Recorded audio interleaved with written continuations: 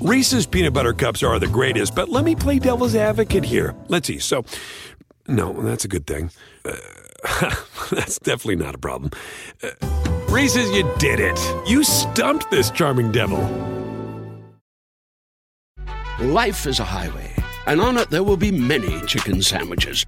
But there's only one McCrispy. So go ahead and hit the turn signal if you know about this juicy gem of a detour.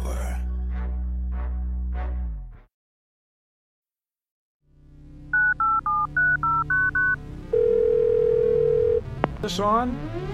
Hello? We're all science people. Science!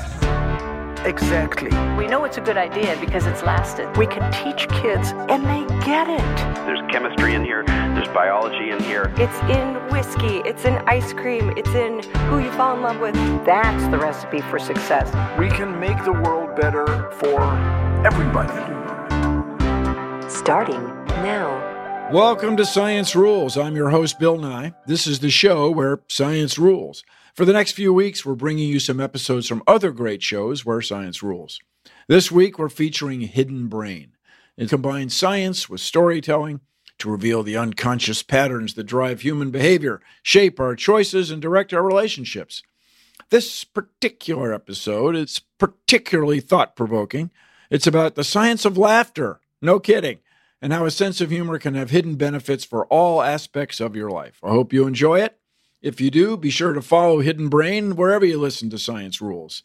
As always, you can still send us your questions and ideas for the next season of Science Rules. Leave a voicemail at 201-472-0785. Fill out our form at askbillnye.com or check me out on all the social media. I'm at Bill Nye on everything. So, without further ado, Science Rules presents Hidden Brain. Laugh loud and turn it up. This is Hidden Brain. I'm Shankar Vedantam. For 31 years, Beth Nichols has worked at a homeless shelter in Chicago. This story takes place probably about 25 years ago. In all those years of work, she's witnessed incredible displays of compassion and intense moments of conflict. One day, Beth was in the shelter kitchen making lunch. She could hear people laughing and talking in the dining room. Then, the tone changed. And two mothers were at two separate tables, and they were angry about something that had gone on among their children. They began shouting at each other. Beth rushed into the dining room. The women got closer and closer together, and circumstances got more and more loud, and verbally things became more and more threatening. Nothing I was doing was working, and I felt that we had reached a point where I was not even present in their minds. Like it was just the two of them. And as they were just inches from coming to blows, I had a washcloth in my hand from the kitchen, and there was not a moment of premeditating this at all. I threw the washcloth up in the air and yelled, "Go for it!" And they dropped their arms and they turned and stared at me with their mouths open. And everybody in the dining room was like, "What?" And it worked. By suggesting that she was flagging the start of a race, Beth turned a tense moment into a joke. Yeah, but it actually was effective, strangely enough.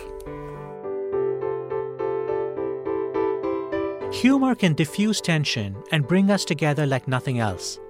It's how we make friends, bond with coworkers, get our entertainment. And yet, humor is often missing in many parts of our lives. We lose our sense of humor. We stop smiling and laughing. This week on Hidden Brain, the global humor cliff, and how making a joke is like exercising, meditating, and having sex all at the same time.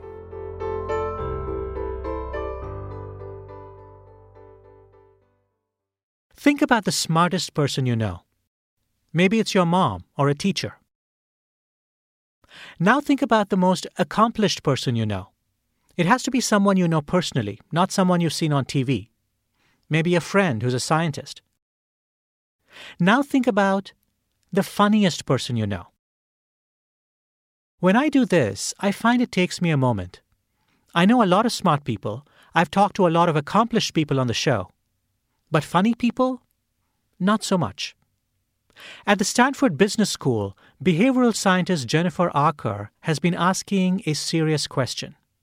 Why is humor in short supply in many of our lives? Jennifer Aaker, welcome to Hidden Brain. It's so nice to be here. Some years ago, Jennifer, you were talking with a group of second graders and you asked them, who is the funniest person you know?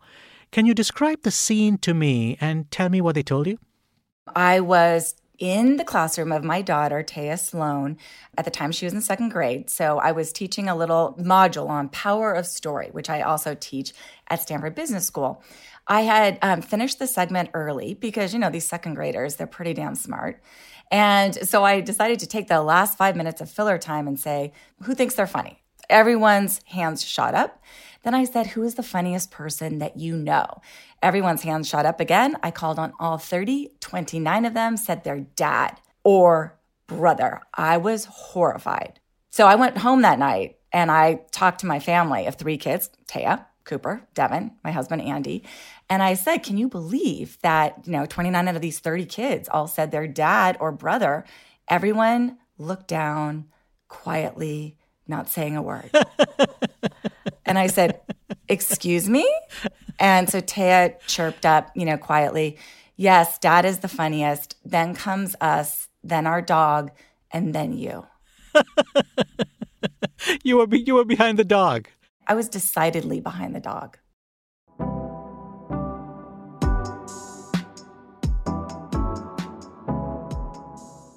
Jennifer can laugh about it now, but she also felt sad that she was seen as unfunny. Was that how people thought of her? She noticed, of course, the gender differences. The men were seen as funny, the women less so. Why was that? As she started to think about humor as a topic of research, she also stumbled on something else. The polling company Gallup found that when it came to humor and laughter, something was happening to both men and women around the world starting around age 23. We lose our sense of humor. We stop smiling and laughing. So Gallup asked people in 166 countries the simple question, did you smile or laugh yesterday? So for those who are 16, 18, 20, the answer largely is yes. And then around 23, the answer becomes no. And we don't start laughing again until 70 or 80. Put another way, the average 4-year-old laughs 300 times a day. It takes the average 40-year-old 2.5 months to laugh that many times. So yes, what we call a global humor cliff. And this was research that was done before the global pandemic. So just as people are entering the workforce, the laughter goes out of their lives. I mean, it's a pretty grim picture of what it's like to be a working age adult, Jennifer. It is. We find that people go into the workforce and they basically stop smiling and laughing or behaving in ways that feel authentic.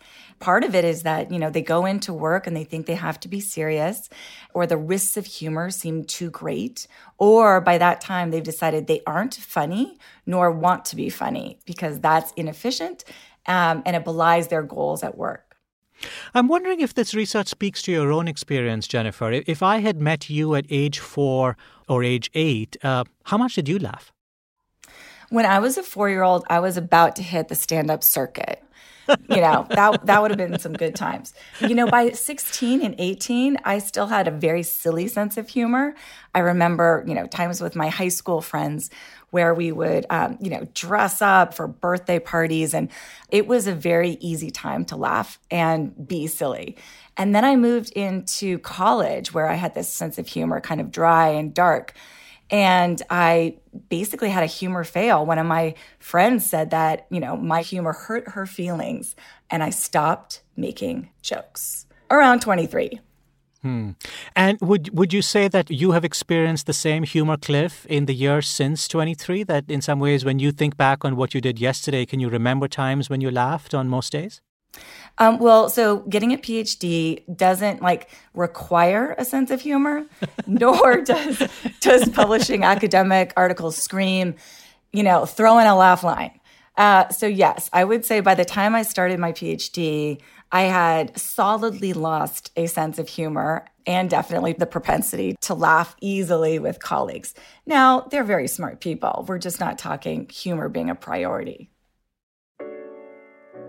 It's interesting. At some point in my own life, I feel I went from a world where people laughed at jokes to a world where people would just say, "That's funny," when someone said a joke instead of laughing at the joke. And so that's right. Or on text, just LOL. That's it. Done. Exactly. Yeah. So, we've all heard the phrase act professional. When you join a new company or you enter a workplace, you're supposed to behave in a certain way. No fooling around, no lounging about, and of course, no joking around. We've actually written the humor cliff into employee manuals. Absolutely. It's interesting. This idea of bringing your whole self to work or how you act on weekends could be something that you would bring to work is something that has been underscored for a long time. What's interesting about the days in which we're living now with remote work is that things are shifting in very significant ways. A lot of what we're talking about is not necessarily about cracking jokes. It's much more about being human. So you point out that even though many people believe that the way to appear serious and professional in the workforce is not to engage in a lot of jokes, a lack of humor often points not to seriousness as much as a lack of confidence. And we see that many smart and serious people often are able to deploy humor to great effect. I want to play you a short clip of former Secretary of State Madeleine Albright talking about diplomacy and her fashion choices in the aftermath of the first Persian Gulf War. And so all of a sudden a poem appeared in the papers in Baghdad comparing me to many things, but among them an unparalleled serpent. And so I happened to have a snake pin, so I wore it when we talked about Iraq. And when I went out to meet the press, they zeroed in and said, "Why are you wearing that snake pin?" I said, "Because Saddam Hussein compared me to an unparalleled serpent." And then I thought, well, this is fun. So I went out and I bought a lot of pins that would, in fact, reflect what I thought we were going to do on any given day. What was the message she was trying to send, Jennifer?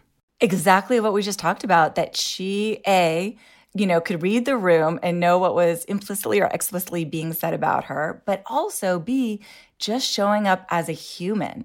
When people interact with her as Secretary Madeleine Albright, they act in one way. But when she used these pins to break a smile, that would actually allow them to interact with her in a very different way, one where she was much more human.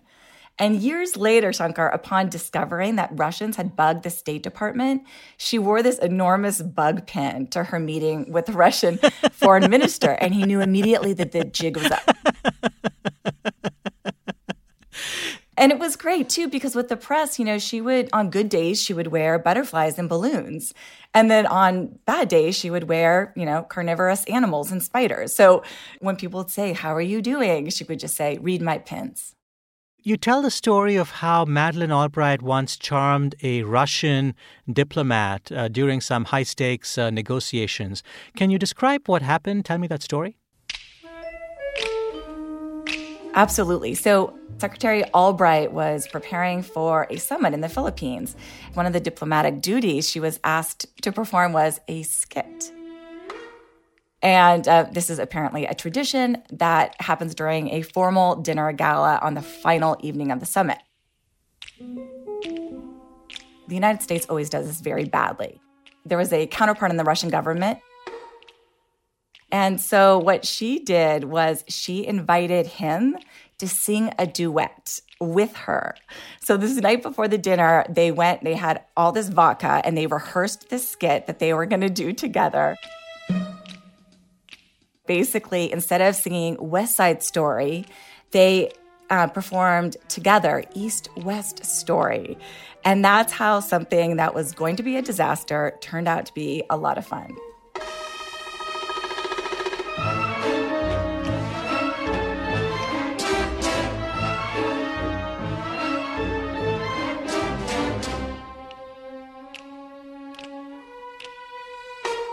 Besides being a lot of fun, it seems like there was also a certain strategy in her deployment of humor, that it was more than just simply getting a laugh. It was actually being able to get to some results in diplomacy that she might not have been able to get to otherwise.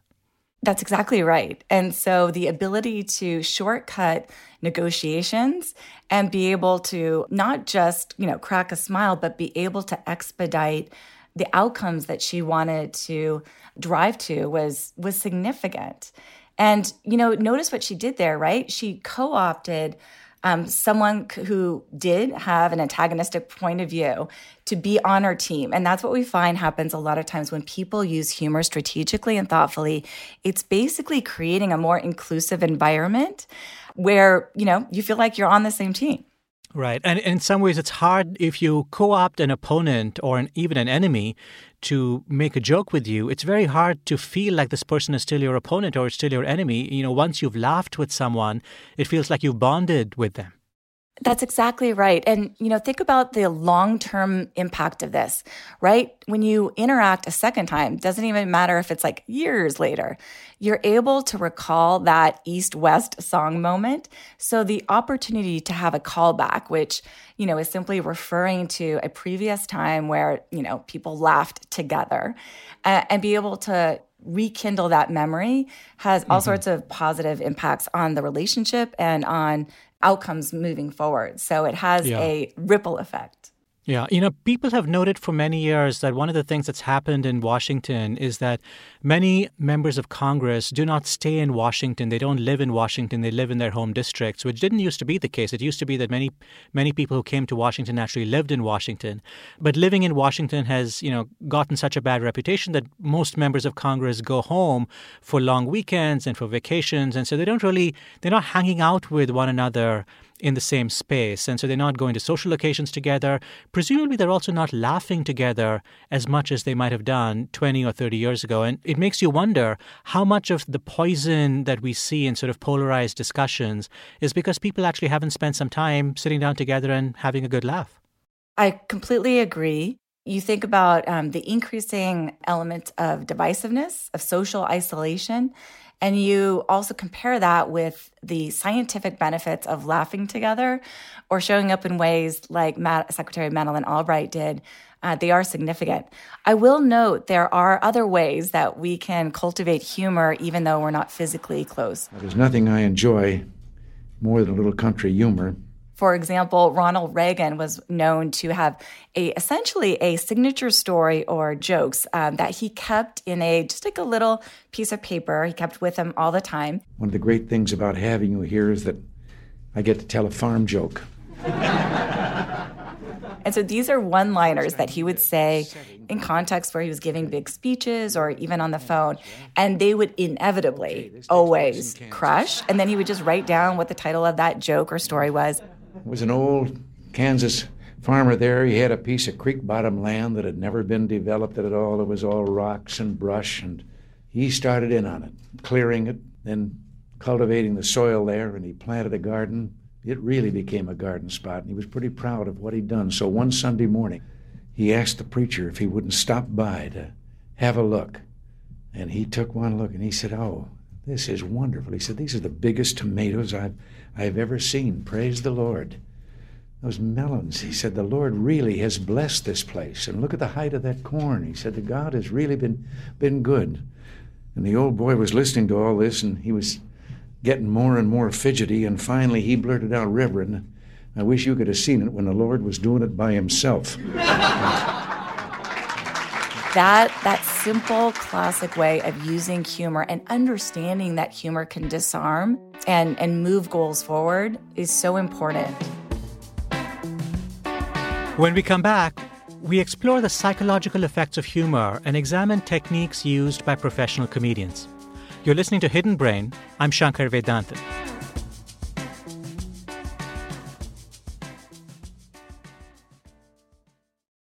Reese's peanut butter cups are the greatest, but let me play devil's advocate here. Let's see. So, no, that's a good thing.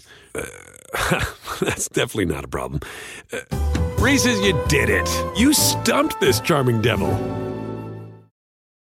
From muddy jungle paths to snowy trails to rolling sand dunes, the 2024 Nissan Pathfinder is ready to take you to some of the most phenomenal destinations on Earth. In a Pathfinder, it's more than just the arrival. The real excitement comes from the ride to get there. With 7 drive modes, Pathfinder's available intelligent 4-wheel drive is built for some of the most epic journeys. So chase bigger, better, more exciting adventures in the 2024 Nissan Pathfinder. Intelligent 4-wheel drive cannot prevent collisions or provide enhanced traction in all conditions. Always monitor traffic and weather conditions.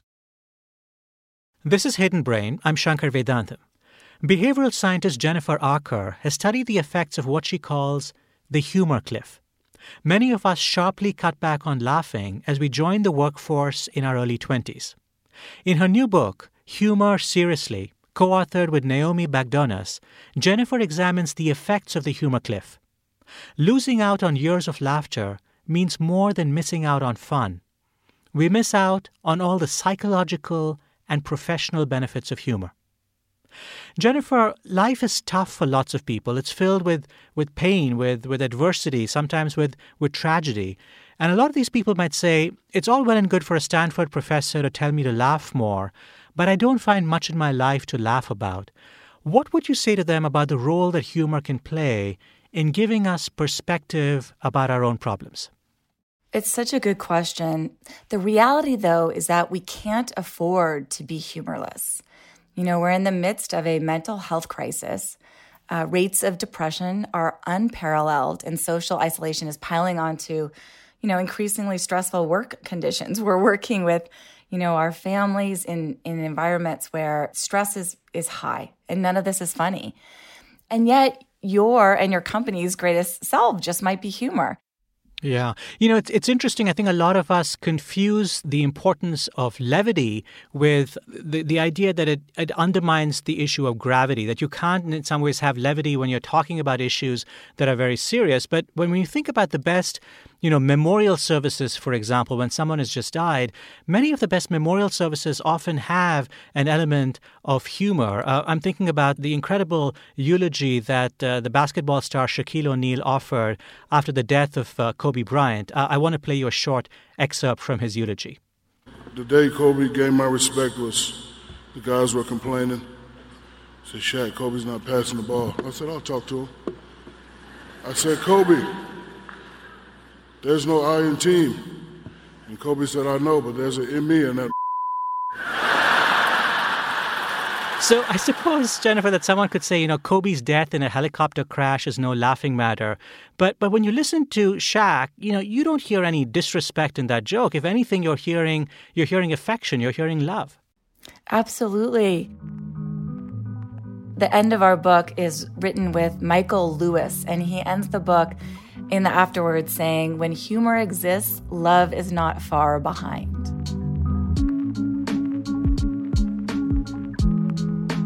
And to your point, it's true. When we are consumed by grief, our sense of humor seems almost impossible to access, and yet there's no greater comfort in times of sadness and mourning. In one study, researchers Dacher Keltner and George Bonono looked at the effects of laughter actually on the bereavement process. And they recruited people who had lost a loved one in the previous 6 months, and they asked them to describe the relationship with their partner.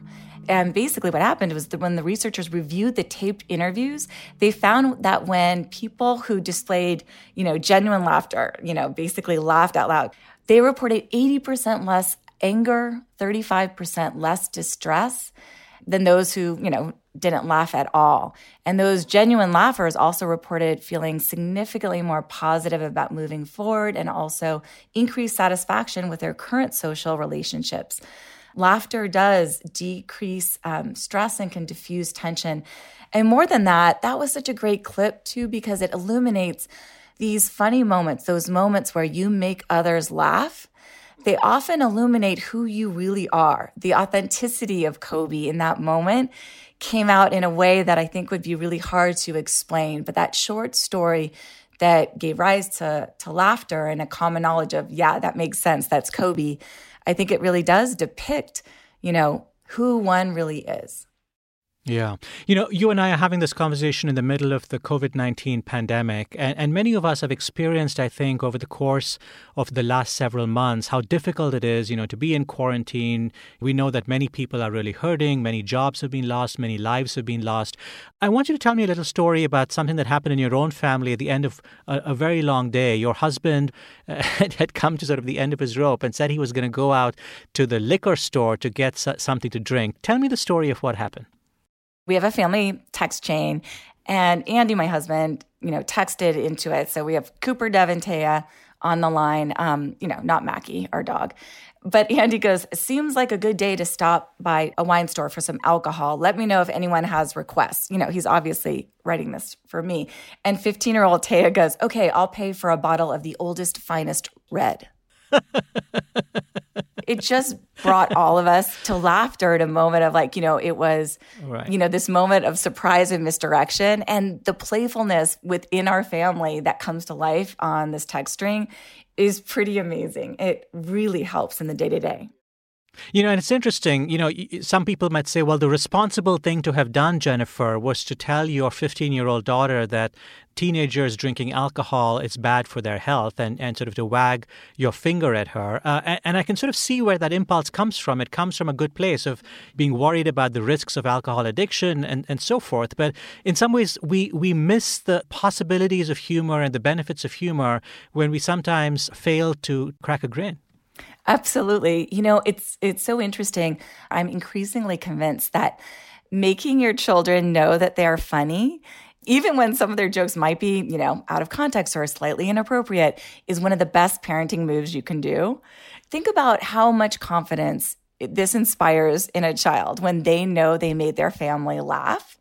When you understand the humor styles of each of your family members, it's also easier to laugh. Another small anecdote, one of our sons, Devin, he has a very dark sense of humor, meaning like Ted Bundy jokes, serial killer jokes can make their way into the conversation. And I never really quite got it. It was certainly hard to laugh generously in those moments. But once I understood his humor style and how it was different than mine, all of a sudden things became even funnier at our home.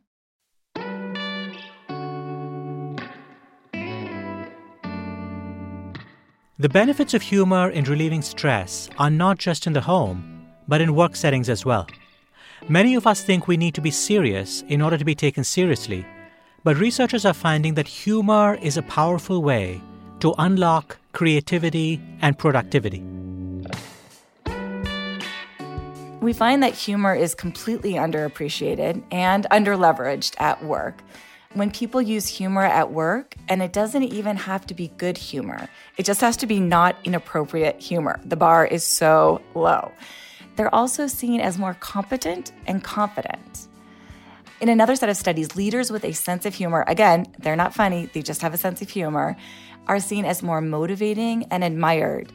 And we're living in a time right now where trust has been on the decline. In one recent study, it was a large-scale study done in the United States, researchers asked people, would you rather trust your boss or a stranger? 58% of the people responded stranger. Really? Yes. The trust gap is significant. And what humor does is it allows you to interact with someone in a way that does cultivate, trust. And employees who rate their bosses as having a sense of humor are 15% more satisfied and engaged in their jobs. One of my favorite studies, this was a study that shows even adding a lighthearted line at the end of a sales pitch, like, my final offer is X and I'll throw in my pet frog, increases customers' willingness to pay by 18%. So you get paid more based on a bad dad joke. Again, this is where we are right now. I love that. So I want to talk for a moment about the ability that humor has to bond people together. There was a study conducted some years ago where researchers had groups of strangers watch video clips together, and some of them watched neutral clips like a golf instructional video or a nature documentary, and others heard a routine from the comedian Michael McIntyre. I particularly like Google Earth. I don't know if you've been on Google Earth. It's amazing. They photographed every road in the whole world, and they put them on Google Earth on the computer, and you can go there. You just type it in, and you go there. You drag a little man over the map, and you drop him into the road, and then you're there. You can see it. It's really amazing technology. And you sit in front of the computer and you think, I can go anywhere in the world. Where shall I go? And we all come to the same conclusion: my house. So the researchers then asked all of the volunteers to write a personal note to one of the strangers in their group. People who watched the comedian were more emotionally vulnerable. They were more likely to share personal information with the stranger. Why is it that humor makes it easier for us to bond with others, Jennifer? So when we laugh, our brains release a cocktail of healthy hormones. So it releases endorphins, same sort of hormones that are released with exercise. It reduces your cortisol, so it makes you calmer. And it also increases oxytocin, which is the same hormone released during sex and childbirth. Both moments when, evolutionarily speaking, it benefits us to feel bonded. But the big secret is that laughter also releases all of these chemicals in our brain at the same time. So it's like, exercising and meditating and having sex at the same time, and logistically much simpler. And for that reason, people are more likely to open up. Shared laughter, or even having a sense of humor, shortens the distance between two people, making them, again, as you said, more open to disclosing personal information. Yeah. Now, I'm afraid I can't get the image of exercising, meditating, and having sex all at the same time out of my head, so I might take a moment to get back.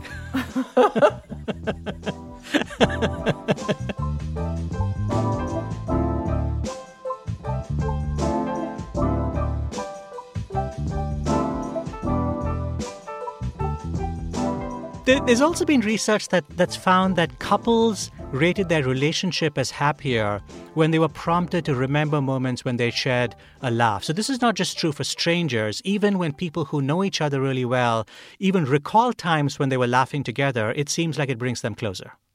This is one of my favorite studies, by the way. So couples who are asked to tell stories about moments they laughed together versus couples who tell stories about happy moments. They report to be 23% more satisfied in their relationships. And laughter is free. And the actual mechanism behind humor is simple. Basically, it's sort of drugging you and anyone who laughs along with you. So it's like drugging others, but in a very healthy way.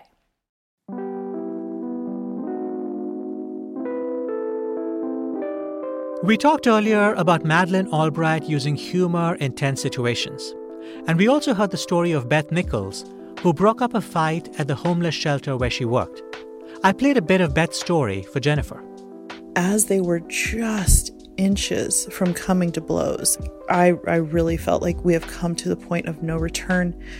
I had a washcloth in my hand from the kitchen, and the couple inches in between them, I threw the washcloth up in the air and yelled, "Go for it!"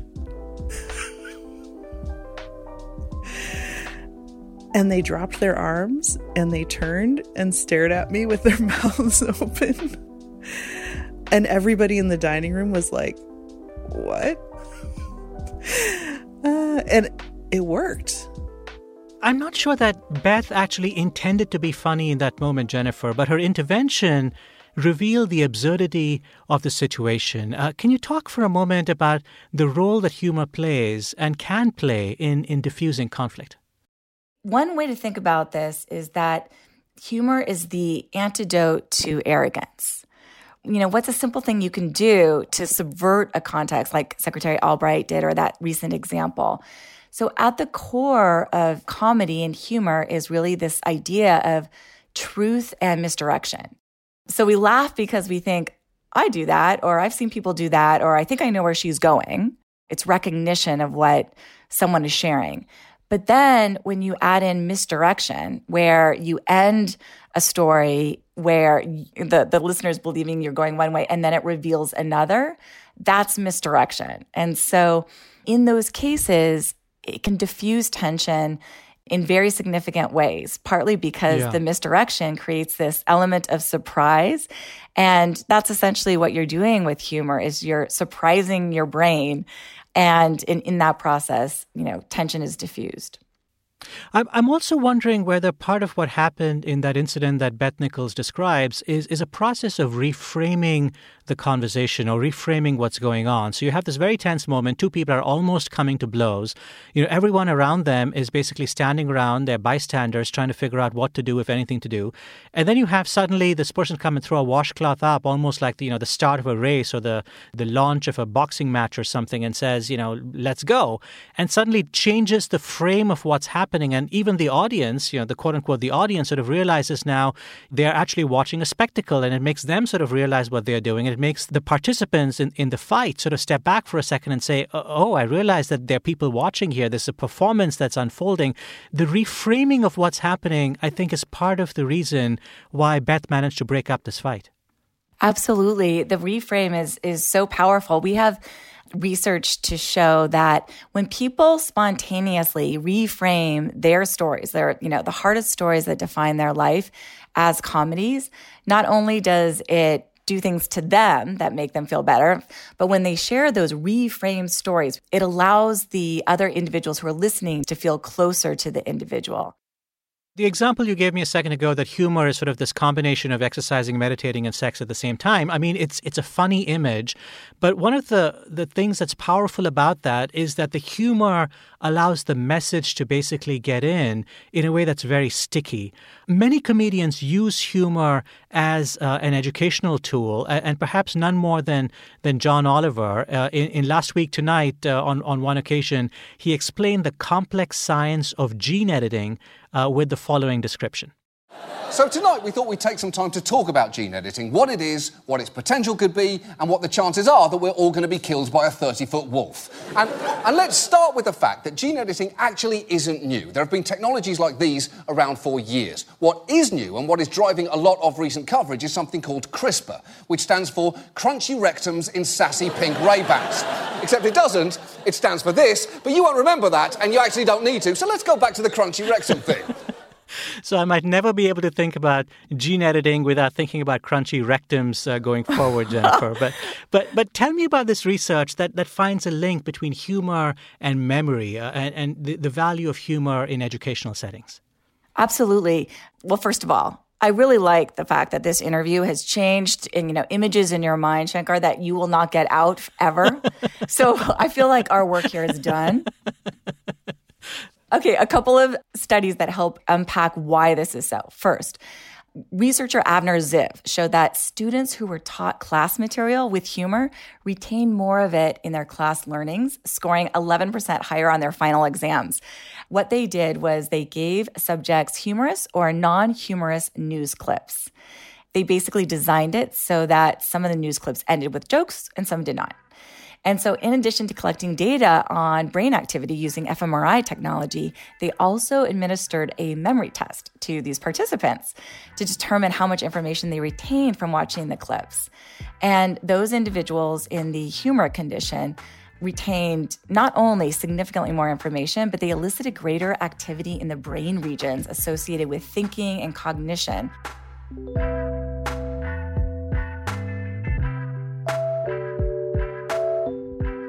So it's one thing to say we all need more laughter in our lives, that we need to see the humorous side of things. It's another thing to actually be able to pull off telling a good joke. It turns out you can learn to do just that. We'll be back in a moment to explain how. You're listening to Hidden Brain. I'm Shankar Vedantam. From muddy jungle paths to snowy trails to rolling sand dunes, the 2024 Nissan Pathfinder is ready to take you to some of the most phenomenal destinations on Earth. In a Pathfinder, it's more than just the arrival. The real excitement comes from the ride to get there. With 7 drive modes, Pathfinder's available intelligent 4-wheel drive is built for some of the most epic journeys. So chase bigger, better, more exciting adventures in the 2024 Nissan Pathfinder. Intelligent 4-wheel drive cannot prevent collisions or provide enhanced traction in all conditions. Always monitor traffic and weather conditions. This is Hidden Brain. I'm Shankar Vedantam. Jennifer Aaker is a behavioral scientist at the Stanford Business School. As she was studying the psychology of humor, Jennifer came up with a theory that the writing of a joke is similar to what she does herself as a researcher. We had this theory that experimentation and the process that scientists use is actually strikingly similar to that which is used by comedians, right? You're having hypotheses, you're observing what goes on in the real world, and then you test those hypotheses. Some of us test it in the lab, and others of us test it on a stage. And you get feedback, whether it be laughs through an audience or, experimental results from participants, and you confirm whether your hypothesis was correct. We are not known, academics are not known for our sense of humor. And yet we learned so much about these secrets from comedians. You either think you're funny or you're not. There really is a science to it.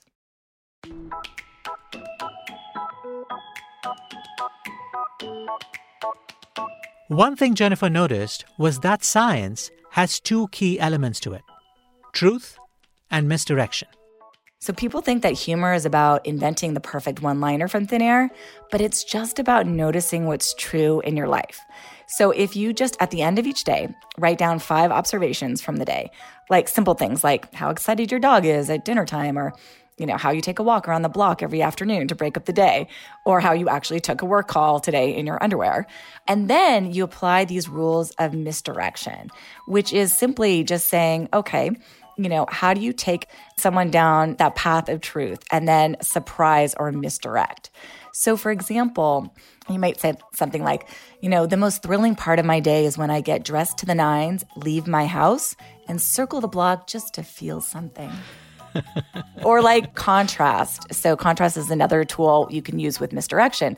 My dog seems really excited that I'm home all day now, but my cat acts like it's the apocalypse. So basically what you're doing with the misdirect is you're just taking the small little thing that you notice that's kind of, interesting, not even funny. Yeah. And then you're exaggerating or contrasting it.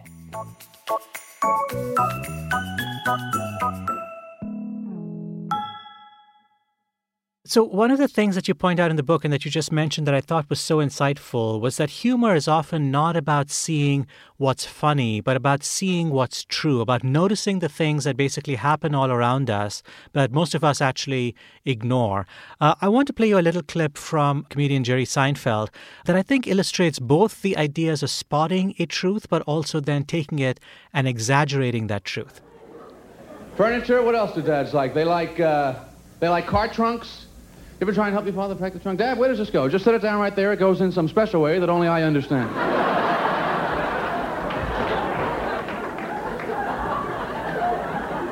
No one could help him. Aliens could come from other galaxies to help him. He would go, would you all just let me do this, please? I know what I'm doing here. Dad, they're from another galaxy. I think they know how to travel. Not with your mother, they don't. Just get the rest of the stuff and let me handle it here. And I feel like when I heard that, I can sort of almost see the dad character, that this person is so vivid to me. And of course, then taking that and exaggerating that with the bit about aliens is sort of spinning out that moment of truth to sort of feel really, at this point, sort of galactic. Yeah, absolutely. That's exactly right. Another one that I absolutely love from Jerry Seinfeld is he has this line, dogs are the leaders of the planet. If you see 2 life forms, one of them making a poop, the other one's carrying it for him. Who would you assume is in charge? There's these really simple ways to get from setup to punchline, using this misdirection idea. Yeah.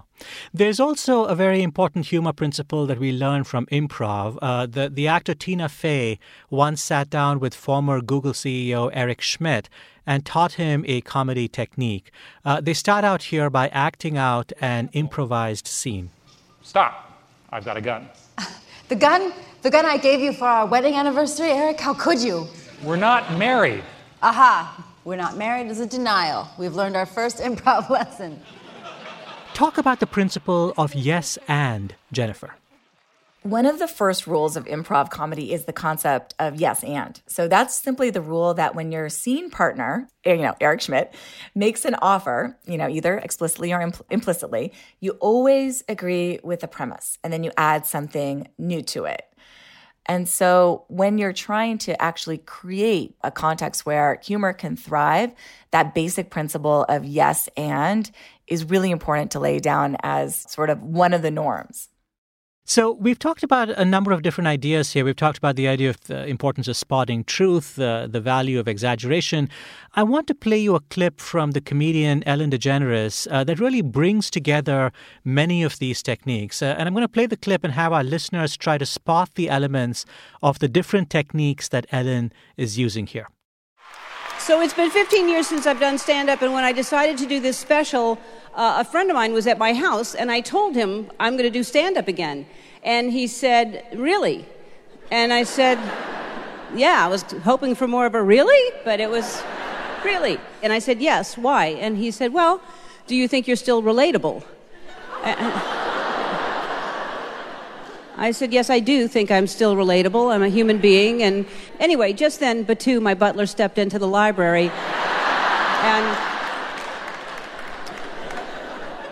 he announced that my breakfast was ready. And I was on my third or fourth bite of cube pineapple that Batu was feeding me.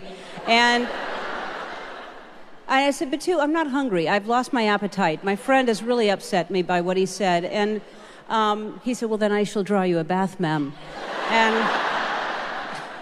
so I'm sitting in the tub, and I'm looking out the window at the rose garden. And anyway, I get out of the tub, and Batu had forgotten to put the towel next to the tub again.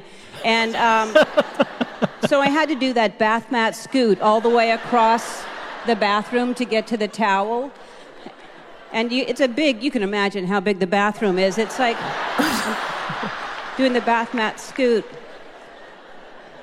And then I stopped, and I was like, oh my God, this is relatable. So, Jennifer, walk me through what Ellen just did there. Okay, so first, what she does really well in general, but definitely in that clip, is understanding what people are feeling and naming that thing. So the whole title of the tour, Relatable, and that entire first sketch is basically naming what people are feeling and thinking. Second, she uses exaggeration. So she kind of builds out that world. And what she's doing is she's saying, like, if that's true, what else is true? So, for example, when she says, if it's true that she has a butler named Batu, what else is true? The solarium, the rose garden, drawing a bath. And so you're painting out this world based on that simple exaggeration. She's often ending on funny. She's just got a remarkable sense of timing, like when to say basically again,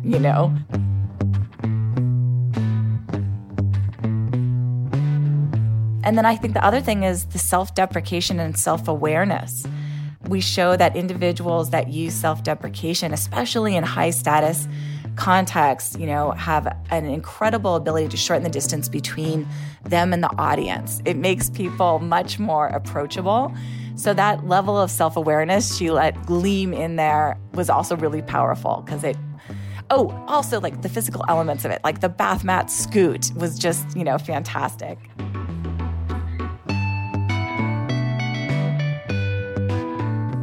She also does something here that you alluded to earlier in our conversation, which is, the sketch starts with this friend of hers questioning whether she's still relatable. And, by the time we come back to that, it's actually about, 60 seconds into the joke that we come back to that. But at that point, we realize this whole thing actually is part of the same unit. The whole thing is actually one setup for coming back to that original idea. You talked about the idea of callbacks earlier, the idea of sort of circling back and finding connections. Can you talk about that, not just from the point of view of what makes a joke work, but from the point of view of how callbacks in some ways bond people together and give them a sense of being part of a shared experience? Absolutely. So callbacks are very simple things. It's basically just when, if you're in a meeting or in any context and someone makes a joke, and then later in the meeting you reference, you anchor on that laugh line, and you simply call back to it. Her ability in that sketch to call back to her friend, and then she had multiple, callbacks about the butler, is really powerful. What happens when you do it, when, all of us do it, is that you make the person who originally had the laugh line feel good, feel listened to. I see you, I heard you. It really actually helps to create this inclusive environment. So we've talked a lot about the upside of humor in the workplace, but I want to acknowledge there are reasons many companies have clamped down on jokes in professional settings. You mentioned that this happened to you yourself in college, where you had a joke about a friend and the friend thought that you were being hurtful or that you were being mean-spirited. So what's funny to you might not be not only not funny to me, it could actually be offensive to me. Jennifer, how do you draw a line between all the good things that humor does and the problematic things it can do, especially in the workplace? One way to think about how do you avoid the risks associated with humor, or how do you actually recover if there is a humor misstep, belies in this framework of truth, pain, and distance. The idea is that truth is the heart of comedy. So we laugh at, as you said, what we recognize.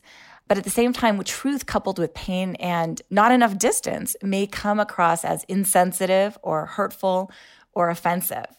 If you remove humor from the one line that you created and the truth of that statement still stands, there's integrity in actually what you're saying. And so when you have to say something like, I'm just joking, you know you've lost it.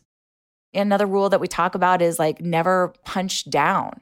And so that idea of using humor on someone within the organization that has lower levels of status, there's no faster way to lose an audience.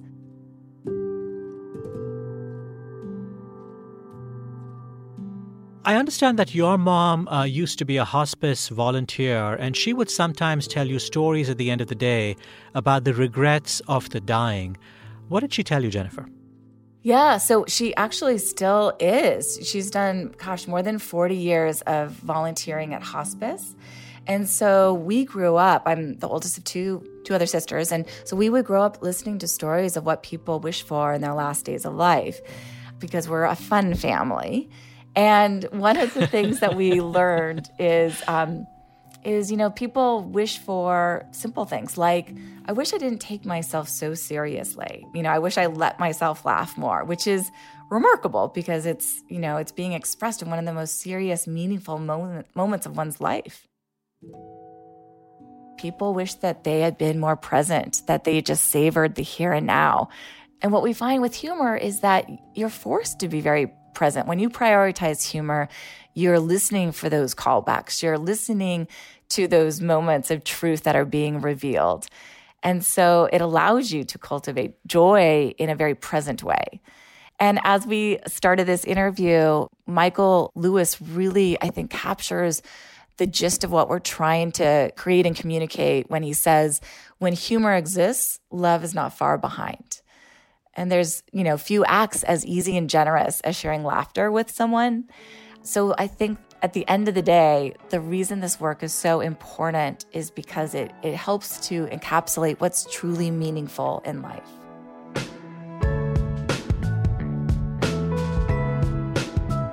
Jennifer Aaker is a behavioral scientist at the Stanford Business School. Along with Naomi Bagdonas, she is co-author of the book Humor Seriously. Jennifer, thank you for joining me today on Hidden Brain. Thank you. Hidden Brain is produced by Hidden Brain Media. Our audio production team includes Bridget McCarthy, Autumn Barnes, Ryan Katz, Andrew Chadwick, Kristen Wong, and Laura Quirrell. Tara Boyle is our executive producer. I'm Hidden Brain's executive editor. Our unsung hero this week is Lawrence Goodworth, who works for JustWorks, the company that handles payroll for Hidden Brain Media. We recently had some questions about the way we had set up our vacation and sick leave policies. They were complicated, and Lawrence patiently went through them with us, explaining the minutiae of things like carryover and accrual caps. Thank you for your patience and attention to detail, Lawrence. One last thing before we go.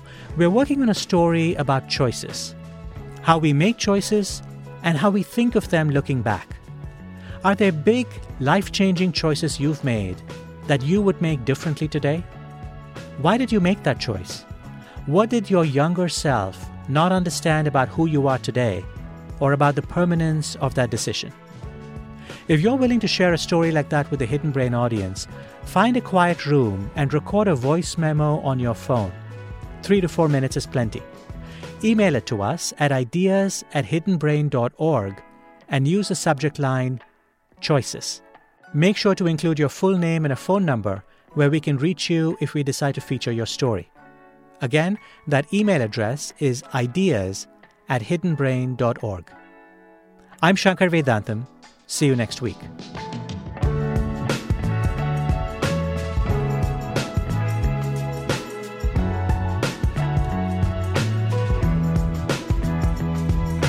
I love this interview. I love the fact that you have some images you can't get rid of. Yeah, I now have the combination of crunchy rectums and meditating, exercising, and having sex at the same time. Oh my gosh. Can we just put that in as the blooper reel?